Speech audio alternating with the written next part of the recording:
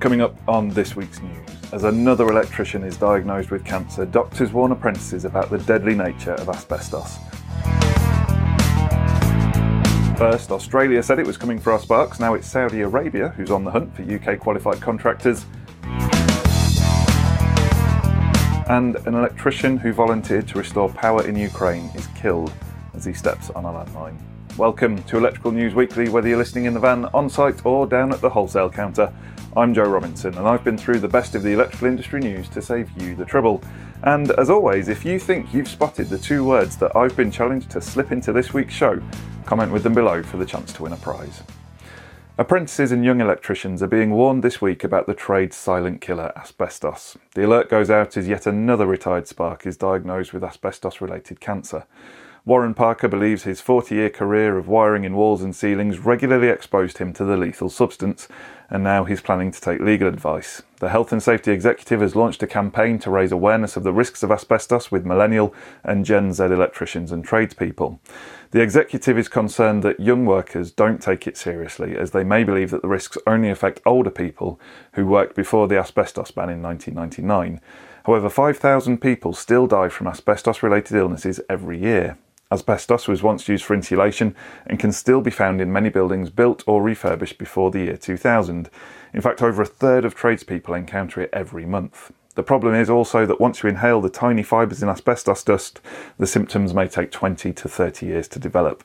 The symptoms of asbestosis include persistent cough, shortness of breath, wheezing, pain in the chest or shoulder, tiredness, and swollen or clubbed fingertips.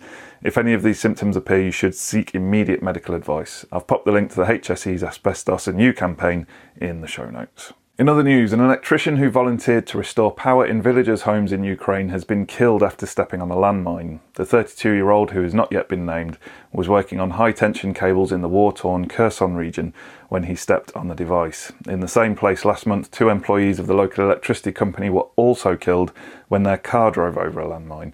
We extend our sympathy and thoughts to all members of the trade killed or injured by the hostilities in that terrible ongoing conflict. Now, last month we reported on a daring bid by Australia to woo qualified British electricians down under with the promise of high wages and a sunshine lifestyle. This week, another country with top salaries and a warm climate joined the bidding war. Saudi Arabia says it has identified electricians as one of 5 key skills that the kingdom needs to attract, and it says it has lots to offer Brits. Unlike Australia, alcohol is off the cards, but there are other compensations. Incentives include zero-rated personal income tax, top beaches, excellent cuisine and activities such as golf and diving. The electrical system and wiring regulations are similar to here, but the country uses a baffling array of sockets, including the classic BS1361 and a mixture of 110 volt or 220 volt, depending on which region, city or even hotel you visit. So double check before you plug anything in, as it could either not work or worse, go bang. And be aware the supply runs at a frequency of 60 Hz, and so your alarm clock might run a bit fast. Still, if you're like us and busy as a bumblebee, maybe the early start will help. I've popped a link to the embassy in the show notes. In product news, Viridian has unveiled a special safety enclosure for DC connectors in solar installations. PV panels on the roofs of buildings often have their DC connectors near combustible materials such as tile battens, roofing membrane, rafters and insulation. And researchers found that the DC connector is the second most likely cause of a solar fire after the isolator switch. So the company has developed a ceramic enclosure that simply snaps over the DC connector. Called the arc box, it ensures that if an arc ever occurs, it is safely contained and doesn't spread to combustible materials. Irish firm ProTray has won yet another award for its unique trunking tools.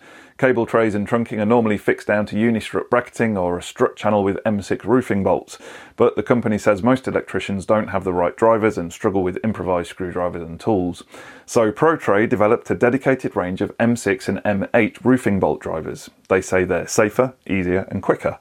Also new this week is a chunky battery for home and businesses. PowerVolt's P4 has capacities from 8 kWh to 24 kWh and it's fully compatible with solar and wind turbine systems.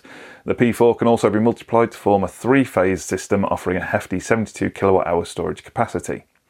Special software optimises the device on a daily basis depending on the customer's tariff, power use and weather predictions to ensure the most effective energy consumption. RetroTouch has unveiled a wireless light switch that doesn't need wiring or batteries. The Bluetooth switch comes in a kit form with a receiver that can switch devices such as lights. It uses kinetic power technology from an ocean, so it doesn't need a battery. You can also use the app to set up voice control with Alexa. It's perfect for applications where it's really difficult to install Twin and Earth. And finally, a Swiss company has come up with a clever place to install solar panels. It's planning to lay them in the space between railway tracks, and it's even invented a specially built train that can rapidly unroll a carpet of standard panels. Baptiste Danicher, founder of Swiss startup Sunways, says there's around 1 million miles of railway lines in the world, and half of that could be equipped with panels. The first trial installation is taking place on a piece of track in Switzerland. We wait with bated breath to see if it will reduce the ongoing apocalyptic energy crisis. Now, just before we get to your favourite bit of the show where I reveal last week's challenge words and winners, we want to thank our premium partners. We couldn't make the news without you.